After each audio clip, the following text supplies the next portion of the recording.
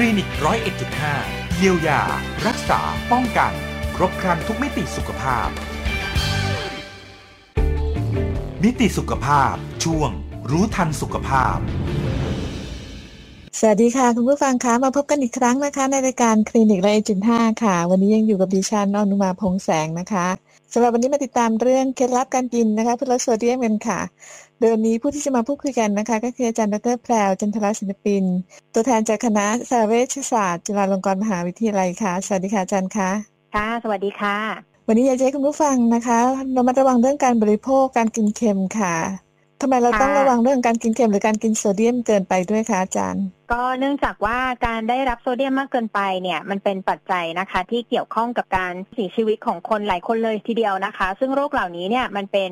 มีความเกี่ยวข้องนะคะกับการได้รับโซเดียมมากเกินไปโรคที่แบบชัดเจนเลยนะคะก็คือโรคความดันโลหิตสูงแล้วก็โรคหัวใจและหลอดเลือดนะคะซึ่งโรคเหล่านี้เนี่ยเขาส่งผลกระทบต่อการดำรงชีวิตในหลายๆด้านเลยนะคะอย่างเช่นเราก็ต้องรักษาตัวอยู่เรื่อยๆถูกไหมคะไปหาคุณหมอ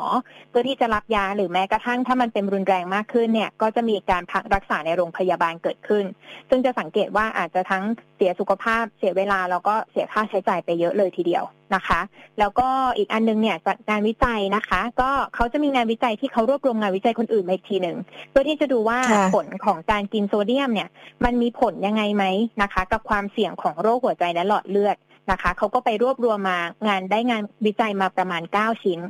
ได้คนที่เอามารวบรวมเนี่ยเพื่อมาวิเคราะห์ข้อมูลต่อเนี่ยประมาณ 645,000 กว่าคนเลยทีเดียวทีนี้เนี่ยเขาก็เลยไปวิเคราะห์ทางสถิติแล้วเขาก็ค้นพบว่าทุกกรัมโซเดียมที่เรากินเพิ่มขึ้นเนี่ยมันทำให้ความเสี่ยงของโรคหัวใจและหลอดเลือดเนี่ยเพิ่มขึ้น 4% ถึงแม้ว่างานวิจัยเนี้ยเขาจะสรุปว่าเราอาจจะต้องการงานวิจัยมาเพิ่มขึ้นนะเพื่อที่จะมาดูว่าข้อมูลมันจะเปลี่ยนแปลงไหมแต่อย่างไรก็ตามเนี่ยจากข้อมูลตรงนี้เนี่ยก็อาจจะพูดได้ว่าถ้าเราทำได้ด้วยการลดโซเดียมที่เราได้รับต่อวันลงไปเนี่ยมันก็อาจจะเป็นวิธีป้องกันโรคหรือชะลอโรคที่เราเป็นนะคะ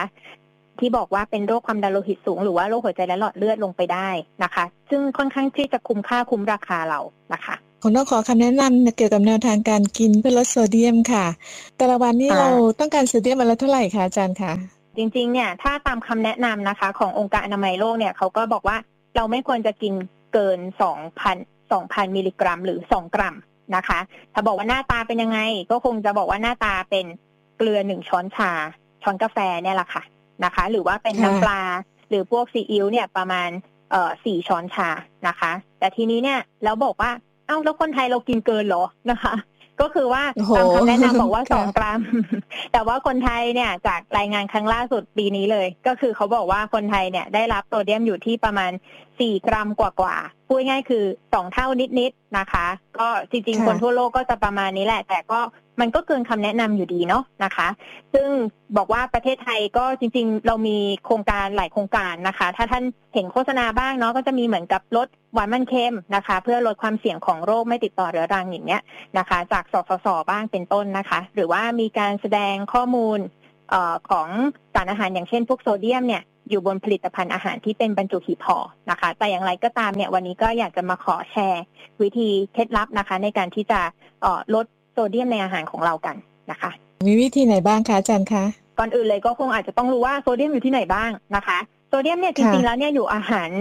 นอาหารทุกชนิดเลยนะคะถ้าเราลองคิดกันง่ายๆอย่างตัวเราจริงๆก็มีโซเดียมอยู่ในร่างกายนะคะเพราะว่าเพื่อที่เขาจะได้ไปทำหน้าที่อะไรของเขาเนาะสัตว์ก็เช่นกันจะคล้ายๆกันใช่ไหมคะก็คือเขาก็น่าจะมีโซเดียมเหมือนกันนะถ้าเป็นพืชบอกว่ามีไหมก็มีเหมือนกันเนื่องจากว่าถ้าท่านแบบนึกถึงตอนแบบสูตรของปุ๋ยที่เอาไว้ปลูกพืชอย่างเงี้ยโซเดียมก็เป็นหนึ่งในแร่ธาตุที่พืชต้องการเช่นกันดังนั้นเนี่ยอาหารที่เรารับประทานเนี่ยยังไงก็มีโซเดียมอยู่ละแต่ถ้าเป็นแหล่งจากธรรมชาติเนี่ยมักจะมีโซเดียมที่ต่ำกว่าที่มีการปรุงมาแล้วนะคะทีนี้แล้วโซเดียมที่มันมักจะอยู่แบบสูงเนี่ยมันอยู่ที่ไหนกันบ้างนะคะก็คงจะเป็นเครื่องปรุงที่ท่านอาจจะคุ้นเคยดีก็คือรสเค็มๆทั้งหลายนะคะอย่างเช่นเกลือ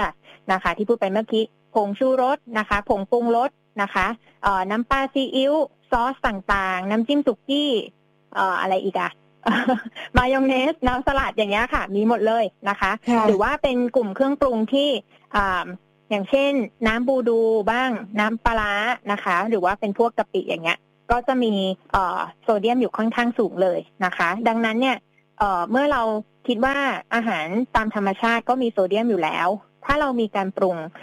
ด้วยเครื่องปรุงเหล่านี้ก็ไม่แปลกใจที่โซเดียมจะเพิ่มขึ้นมาอีกนะคะแล้วก็อีกอันนึงเนี่ยอาจจะไม่ใช่เครื่องปรุงที่มีรสชาติเค็มอย่างที่เราคุ้นเคยนะคะแต่มีโซเดียมก็คืออย่างเช่นผงฟูแล้วก็เบกกิ้งโซดา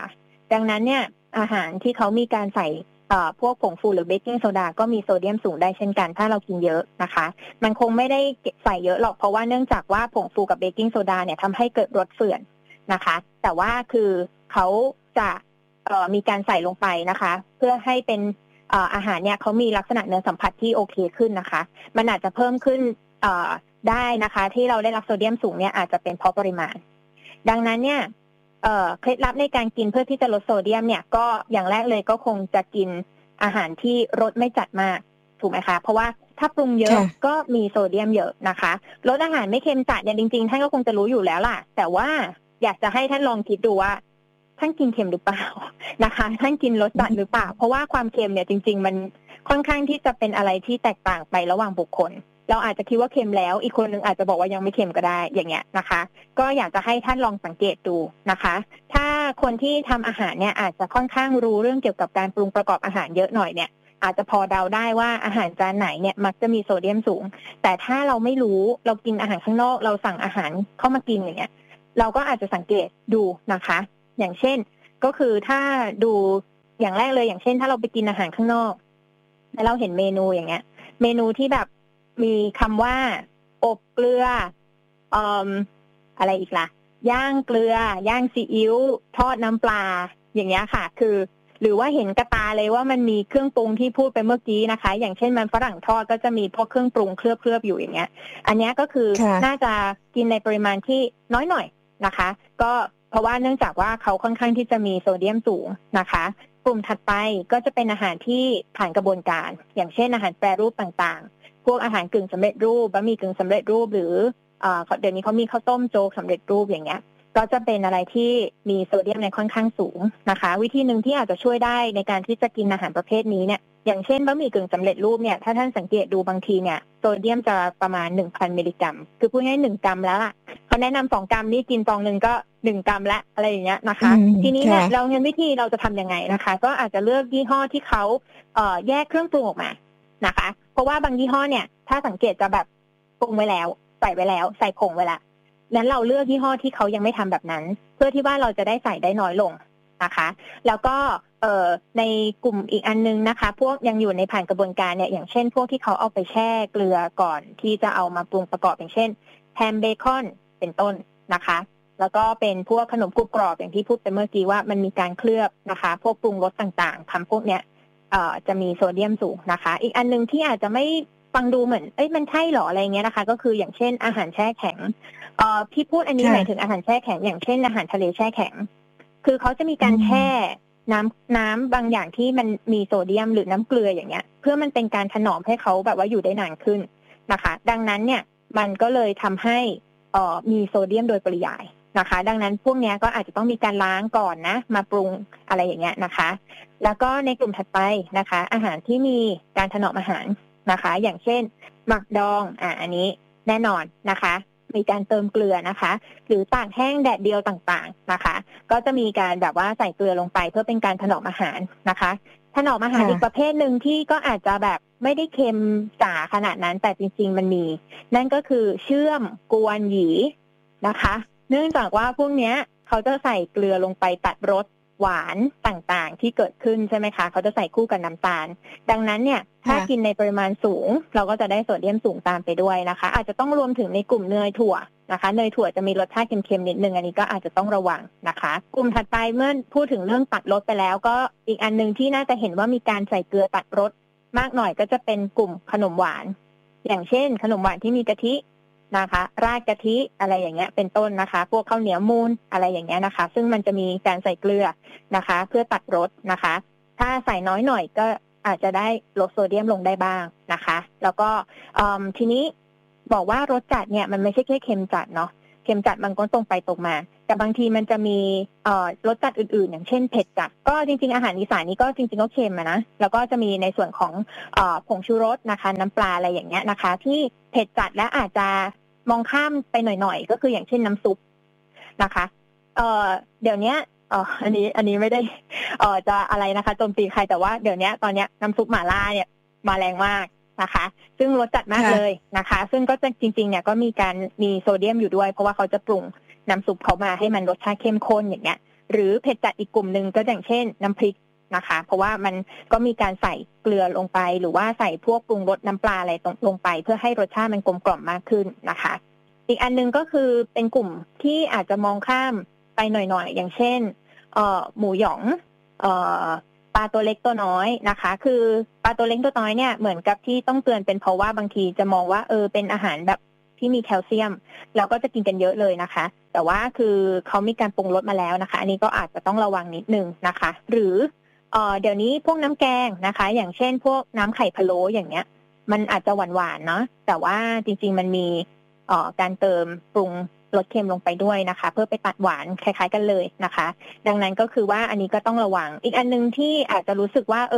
มันไม่น่าจะมีนะแต่ก็มีนะคะก็คือเป็นอาหารหรือผลไม้ที่ชุบน้ำตาลเขาจะมีการใส่เกลือลงไปด้วยแบบอย่างมะขามชุบบ๊วยอะไรอย่างนี้ก็มีนะคะดังนั้นอันนี้ก็เป็นอะไรที่มันแฝงอยู่แล้วก็อยากจะมาเตือนนะคะอันถัดไปเมื่อพูดถึงเครื่องปรุงไปแล้วนะคะก็เลยก็จะมีตระกูลน้ำจิ้มนะคะก็คือว่าอันเนี้ยวิธีที่อาจจะช่วยได้นะคะก็คือให้เขาแยกน้ำจิ้มมาอย่าเพิ่งราดเรามาราดเองปรากฏราดหมดอีกนะคะก็คือว่า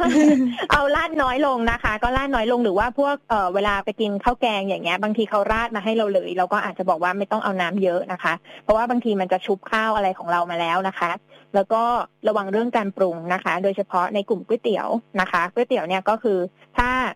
พูดง่ายว่าอาจจะเริ่มจากว่ามาจืดๆแล้วเรามาปรุงเองเราจะได้เห็นว่าเราใส่อะไรไปบ้างนะคะหรืออีกวิธีหนึ่งก็คือว่าชิมก่อนปรุงนะคะอย่าเพิ่งปรุงเร็วนะคะอันนี้ก็จะเป็นอันนึงนะคะแล้วก็เมื่อพูดถึงก๋วยเตี๋ยวแล้วนะคะก็อาจจะลงลึกไปถึงวัตถุดิบนิดนึงนะคะจริงๆเส้นก๋วยเตี๋ยวแต่ละอันเนี่ยมีโซเดียมที่ต่างกันกลุ่มที่มีโซเดียมที่ค่อนข้างที่จะสูงหน่อยเนี่ยจะเป็นตระกูลบะหมี่แผ่นเกี๊ยวที่มันเป็นลักษณะเหลืองๆแบบนั้นนะคะเมื่อเทียบกับก๋วยเตี๋ยวสีขาวทั้งหลายพวกก๋วยเตี๋ยวที่ทำจากข้าวเนี่ยอาจจะมีโซเดียมเส้นขาวจะมีโซเดียมที่น้อยกว่านะคะก็วันไหนแบบว่าอยากให้มีความหลากหลายมากขึ้นก็เลือกเส้นขาวบ้างก็ได้นะคะแล้วก็อื่นๆนะคะก็อย่างเช่นน้ำซุปอันนี้พูดไปแล้วนะคะน้ำซุปเนี่ยจริงๆมันอาจจะไม่เค็มมากหมายถึงว่าในช้อนหนึ่งแต่ว่ามันอาจจะได้รับโซเดียมสูงจากปริมาณเพราะว่าบางคนกินซุปหมดชามเลยนะคะอันนี้ก็อาจจะต้องระวังนิดนึงนะคะก็อาจจะน้อยลงนะคะแล้วเมื่อกี้พูดถึงเรื่องของผงฟูเบกกิ้งโซดานะคะก็อันนี้ก็อาจจะระวังนิดนึงเบกกิ้งโซดายังค้นพบนอกจากอาหารเบเกอรี่แล้วเนี่ยอาจจะค้นพบในหมูบดปรุงรสนะคะที่มันจะมีลักษณะเด้งๆนิดนึงอันนั้นเขามีการใส่เบกกิ้งโซดาเพื่อที่จะให้มันเด้งนะคะอันนั้นก็อาจจะต้องระวังถ้ากินเยอะนะคะหรือว่าพวกที่ใส่เนยเค็มมาการีนเค็มอย่างเงี้ยชีสอันนี้ก็อาจจะหลีกเลี่ยงนะคะหรือเครื่องดื่มบางชนิดนะคะอย่างเช่นน้ำดื่มเกลือแร่นะคะเครื่องดื่มเกลือแร่ซึ่งอันเนี้ยมันตรงไปตรงมาอยู่แล้วแต่ว่าน้ำผลไม้บางชนิดอย่างเช่นน้ำฝรั่งน้ำมะเขือเทศเนี่ยอาจจะต้องระวังเพราะว่ามีโซเดียมสูงอยู่นะคะแล้วก็ข้อถัดไปนะคะที่อยากจะส่งเสริมกันโดยเฉพาะคนที่กินผลิตภัณฑ์สำเร็จรูปเยอะๆเนี่ยก็คือว่าอ่านฉลากโภชนาการไปเลยนะคะเพราะว่าฉลากโภชนาการเนี่ยเป็นตัวที่เขาจะบอกปริมาณโซเดียมในอาหารนะคะมีฉลาก2ประเภทใหญ่ๆนั่นก็คือฉลาก GDA นะคะเขาจะเป็นอยู่ตรงด้านหน้าของผลิตภัณฑ์นะคะจะคล้ายๆกับกล่อง4อันแล้วก็จะเขียนพลังงานน้ำตาลไขมันแล้วก็โซเดียมค่ะอันนั้นแหละนะคะก็คือดูอันนั้นได้นะคะหรือดูด้านหลังก็ได้หรือด้านข้างนะคะเขาจะมีเหมือนกับฉลากโภชนาการที่มีลักษณะเป็นกรอบสี่เหลี่ยมนะคะทีนี้ดูอะไร1ดูก่อนว่า1หน่วยบริโภคเนี่ยคือเท่าไหร่2แล้วท่านจะกินกี่หน่วยนะคะ3ท่านก็ไปดูนะคะว่ามิลลิกรัมของโซเดียมต่อ1หน่วยบริโภคเท่าไหร่นะคะถ้าท่านกิน2หน่วยท่านก็ต้องคูณ2คูณ3อะไรกันไปเรื่อยๆนะคะทีนี้เนี่ยวิธีดูว่าอาหารอะไรที่เขามีโซเดียมต่ำก็อาจจะให้เลขไปเป็นว่าต่ำกว่า140มิลลิกรัมต่อ1หน่วยบริโภคเราอาจจะถือได้ว่าอาหารนี้มีโซเดียมต่ำถามว่าแล้วถ้าอาหารนั้นมีมากกว่า140กินได้ไหมกินได้แต่จะต้องใช้เหมือนกับหลัก สายกลางนิดนึงว่าอย่าสุดโต่งไปนะคะก็คือว่าอาจจะกินในปริมาณน้อยลงหรือเลือกผลิตภัณฑ์เราสามารถไปช้อปปิ้งดูได้ว่าผลิตภัณฑ์อื่นๆอันไหนที่เขาอาจจะมีโซเดียมน้อยลงนะคะเราก็อาจจะเลือกอันไหนก็ได้นะคะอันสุดท้ายแล้วค่ะก็คือเป็นเรื่องของการใช้เกลือลดโซเดียมเพราะว่าตอนนี้เนี่ยเรามีนวัตกรรมมากมายนะคะเราก็ค้นพบว่าโอเคเกลือโพแทสเซียมเนี่ยเป็นแร่ธาตุอีกตัวนึงเนี่ยเขาก็มีรสเค็มได้เหมือนกันนะเขาก็เลยเอามาใช้นะคะในการทดแทนเกลือโซเดียมอาจจะบางส่วนหรืออาจจะทั้งหมดไปเลยก็ได้นะคะก็แล้วแต่ยี่ห้อนะคะแต่ว่ารสชาติเขาอาจจะเฟื่อนๆแปลกๆนิดนึงแต่ว่าถ้าใครรับได้ก็อาจจะใช้ได้นะคะหรือบางผลิตภัณฑ์เนี่ยมีการใช้เทคนิคการผลิตบางอย่างเพื่อที่จะลดโซเดียมโดยที่ไม่ต้องเพิ่มเกลือโพแทสเซียมเลยก็ได้เลือกแบบนั้นก็ได้นะคะทีนี้ขอมาพูดถึงเรื่องของเกลือโพแทสเซียมเล็กน้อยนะคะเพราะว่าเกลือโพแทสเซียมเนี่ยอาจจะไม่เหมาะสำหรับทุกคนนะคะเพราะว่ามันมีกลุ่มคนบางคนที่เขามีความเสี่ยงต่อภาวะโพแทสเซียมในเลือดสูงอย่างเช่นคนที่เป็นไตเรื้อรังหรือว่าคนที่มีโรคเกี่ยวกับต่อมหมวกไตนะคะหรือใช้ยาที่ลดการขับออกของโพแทสเซียมออกจากร่างกายพูดง่ายว่าถ้าเรากินโพแทสเซียมเข้าไปจากเกลือโพแทสเซียมเนี่ยมันจะไปสะสมซะอย่างนั้นนะคะยาเหล่านี้เนี่ยอาจจะเช่นยาลดความดันโลหิตหรือว่ายารักษาโรคหัวใจบางชนิดนะคะถ้ามีข้อสงสัยว่าตัวเองใช้ได้หรือเปล่านะคะโดยเฉพาะท่านที่มีโรคประจำตัวเนี่ยก็คือถามปรึกษาแพทย์นะคะหรือนักโภชนาการประจำตัวก่อนใช้จะดีกว่านะคะโอเคนี่ก็จะเป็นเหมือนกับเทคนิคนะคะที่อาจจะช่วยนะคะในการลดโซเดียมในอาหารของท่านได้บ้างนะคะอาจารย์คะแต่บางคนติดรับประทานเค็มมากค่ะจะมีวิธีแนวทางในการค่อยๆลดได้ยังไงบ้างคะอาจารย์ค่ะจริงๆก็อันเนี้ยจริงๆท่านอาจจะดูว่ามันมีสองอย่างที่อยากจะให้ดูก็คือดูฉลากโภชนาการไปเลยก็ได้ว่าโอเคอย่างที่บอกว่าเทียบผลิตภัณฑ์ก็คือว่าถ้าอยากง่ายๆหน่อยเนี่ยมันจะมีตราฉลากที่เรียกว่าฉลากทางเลือกสุขภาพอันนั้นก็อาจจะเป็นจุดแรกก็ได้เพราะว่าฉลากทางเลือกสุขภาพเนี่ยเขาจะเป็นผลิตภัณฑ์ที่มีการปรับปรุงสูตรเพื่อลดหวานมันเค็มนะคะก็คือว่าอันนี้อาจจะเป็นจุดเริ่มต้นก็คือพูดง่ายว่ามันอาจจะยังไม่จืดชืดไปเลยซะทีเดียวแต่ว่ามันลดลงจากสูตรปกติละนะคะก็คือพูดง่ายว่าค่อยๆฝึกตัวเองว่าให้ลดการกินเค็มลดลงนะคะทีนี้เนี่ยก็บอกว่าแล้วก็คือพูดง่ายว่าเขาบอกว่าต้องฮึบไปอยู่ในช่วงเวลาหนึ่งนะคะการเปลี่ยนพฤติกรรมเนี่ยถ้าเราทำไปติดต่อกันนะคะอย่างของเรื่องรสชาติเนี่ยเขาบอกว่าประมาณ3 สัปดาห์หรือ21 วันเนี่ยท่านจะเริ่มคุ้นชินกับรสชาติใหม่ก็คือพูดง่ายว่าถ้าเราเนี่ยพยายามที่จะลดนะคะโซเดียมลงเนี่ยขอให้ฮึบไปประมาณ21 วันเป็นอย่างน้อยนะคะเราอาจจะคุ้นชินกับรสชาติใหม่นะคะแล้วก็ฝึกลิ้นให้เหมือนกับว่าเราไม่ต้องกินเค็มมากก็ได้นะคะจะต้องมีการปรับพฤติกรรมกันด้วยนะคะเพราะว่าไม่อย่างนั้นเราก็จะรับประทานเค็มไปเรื่อยๆซึ่งก็มีผลต่อการทำให้เกิดโรคต่างๆได้ด้วยนะคะอาจารย์แล้วก็แนวทางสำหรับบางคนก็เลือกการทำอาหารเองอันนี้น่าจะเป็นประโยชน์มากกว่าไหมคะอาจารย์คะค่ะถ้าทำได้เนาะแต่ก็เข้าใจเหมือนกันว่าบางทีเราแนะนำว่าเนี่ยทำอาหารเองแต่คนไข้ก็จะบอกว่ามันไม่มีเวลาจริงๆนะคะอาจารย์อะไรเงี้ยก็จะโอเคค่ะอะไรเงี้ยก็เลยเน้นไปทางที่ว่างั้นเราเลือกผลิตภัณฑ์เป็นแล้วกันนะคะเพราะว่าเข้าใจว่าคนยุคใหม่ก็จะเป็นแบบนั้นแต่ถ้าใครสามารถที่จะทำอาหารได้ด้วยตัวเองและท่านจะเห็นเลยว่าท่านใส่น้อยใส่เยอะอย่างเงี้ยอันเนี้ยแนะนำเลยค่ะเดี๋ยวให้อาจารย์สรุปในช่วงท้ายเกี่ยวกับประเด็นนี้สักนิดนึงค่ะอาจารย์ค่ะก็จริงๆแล้วเนี่ยอย่างที่บอกไปนะคะว่าการได้รับโซเดียมเกินเนี่ยมันก็มีความเกี่ยวข้องนะคะกับการเกิดโรคหรือว่าเพิ่มความเสี่ยงของโรคไม่ติดต่อเรื้อรังอย่างเช่นพวกโรคความดันโลหิตสูงหรือว่าโรคหัวใจและหลอดเลือดนะคะซึ่งโรคเหล่านี้เนี่ยเขาส่งผลกระทบต่อการดำรงชีวิตในหลายๆด้านเลยนะคะอย่างเช่นเราก็ต้องรักษาตัวอยู่เรื่อยๆถูกไหมคะไปหาคุณหมอเพื่อที่จะรับยาหรือแม้กระทั่งถ้ามันเป็นรุนแรงมากขึ้นเนี่ยก็จะมีการพักรักษาในโรงพยาบาลเกิดขึ้นซึ่งจะสังเกตว่าอาจจะทั้งเสียสุขภาพเสียเวลาแล้วก็เสียค่าใช้จ่ายไปเยอะเลยทีเดียวนะคะแล้วก็อีกอันนึงเนี่ยจากงานวิจัยนะคะก็เขาจะมีงานวิจัยที่เขารวบรวมงานวิจัยคนอื่นมาอีกทีนึงเพื่อที่จะดูว่าผลของการกินโซเดียมเนี่ยมันมีผลยังไงไหมนะคะกับความเสี่ยงของโรคหัวใจและหลอดเลือดนะคะเขาก็ไปรวบรวมมางานวิจัยมาประมาณ9 ชิ้น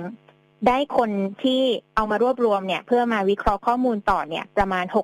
645,000 กว่าคนเลยทีเดียวทีนี้เนี่ยเขาก็เลยไปวิเคราะห์ทางสถิติแล้วเขาก็ค้นพบว่า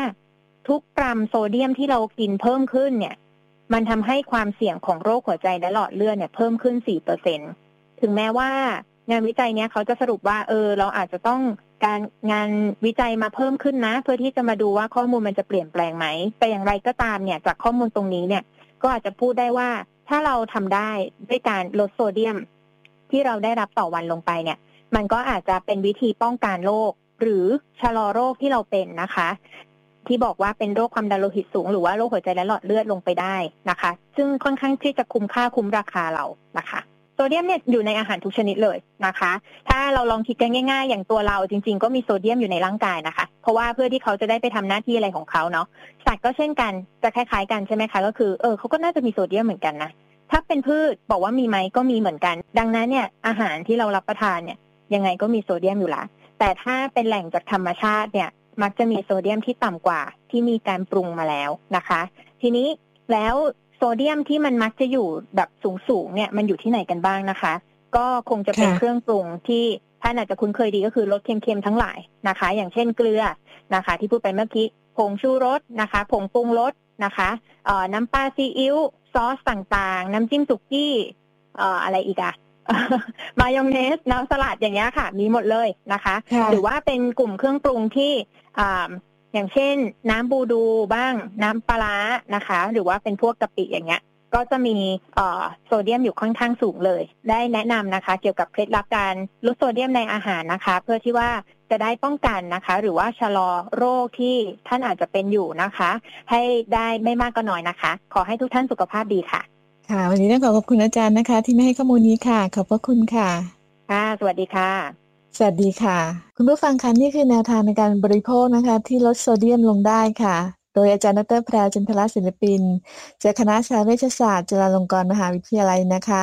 ตรงนี้เป็นเรื่องสำคัญที่อยากจะให้ใส่ใจค่ะเพราะว่าการบริโภคเค็มมากเกินไปจะทำให้เกิดความเสี่ยงนะคะต่อการเป็นโรคหลายโรคไม่ว่าจะเป็นโรคความดันโลหิตสูงโรคหัวใจและหลอดเลือดนะคะสำหรับเทคนิคการเตรียมอาหารโดยการลดโซเดียมก็มีหลายเทคนิคนะคะอย่างที่อาจารย์ได้บอกไปจะเพิ่มเติมให้กับคุณผู้ฟังสักนิดนึงค่ะก็คือเป็นแนวทางในการเลือกรับประทานอาหารนะคะที่ต้องระมัดระวังกันเวลาจะเติมรสชาติให้กับอาหารในแต่ละมื้อนะคะตรงนี้ก็อยากจะให้มีการชิมก่อนมีการเติมค่ะเพราะว่าหลายๆคนนะคะยังไม่ทันชิมเลยว่าอาหารมีรสชาติอะไรก็เติมเครื่องปรุงรสแล้วนะคะซึ่งพฤติกรรมการติดการใส่เครื่องปรุงรสนี้จะทำให้ติดการรับประทานเค็มนะคะแล้วก็มีการบริโภคมากขึ้นเรื่อยๆด้วยวิธีการลดเกลือและโซเดียมนะคะควรจะแบ่งอาหารชนิดเดียวกัน